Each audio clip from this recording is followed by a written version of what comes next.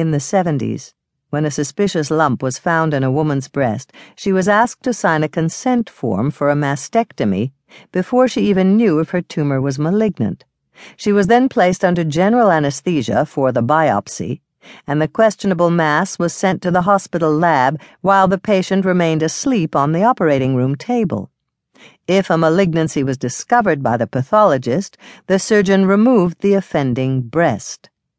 The severity of this protocol obviously frightened women away from going to the doctor for tests. Dr. Thiessen wanted to initiate a project designed to make women more aware of their treatment options and prevent unnecessary mastectomies. I was impressed.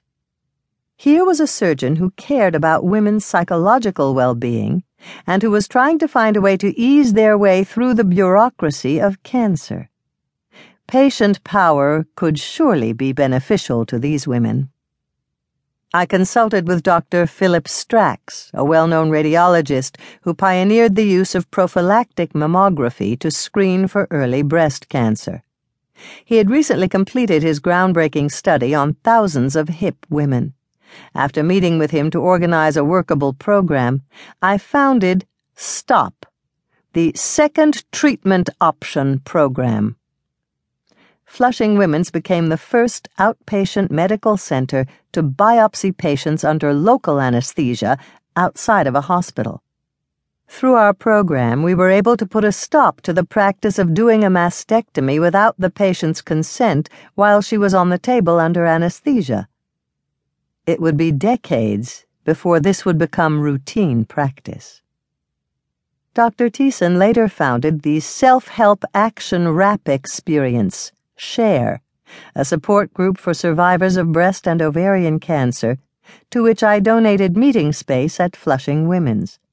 With its focus on peer option counseling, full disclosure, and separating the biopsy from the mastectomy, SHARE fell within the paradigm of patient power that I created for women having abortions.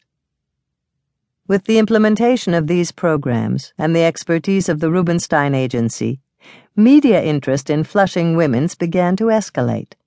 Everyone was talking about women's health. At first, journalists were interested in SHARE and STOP, flooding Flushing Women's with positive press coverage on the tenets of patient power. Soon, they became interested in me. It was gratifying to see journalists encouraging people to take the concept of educating women as patients seriously, and exhilarating to find myself becoming a public figure. Marty was at the height of his own career as chairman of the Hip Medical Group Council.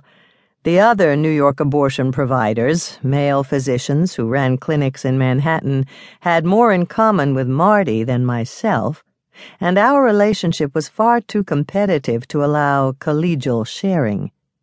My isolation was suddenly broken one afternoon in 1976 when I received a packet in the mail from the National Association of Abortion Facilities, NAAF, NAF.